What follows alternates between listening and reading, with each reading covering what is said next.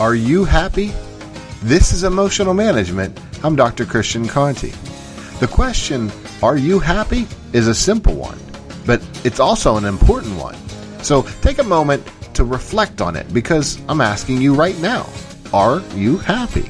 If you're not happy, what's getting in the way of your happiness? Is it other people? Is it the environment you're in? Is it something that's going on with you physically? Is it your own thoughts? Tackling your happiness is not likely going to happen in less than a minute, but identifying the source of whatever is blocking your happiness is important.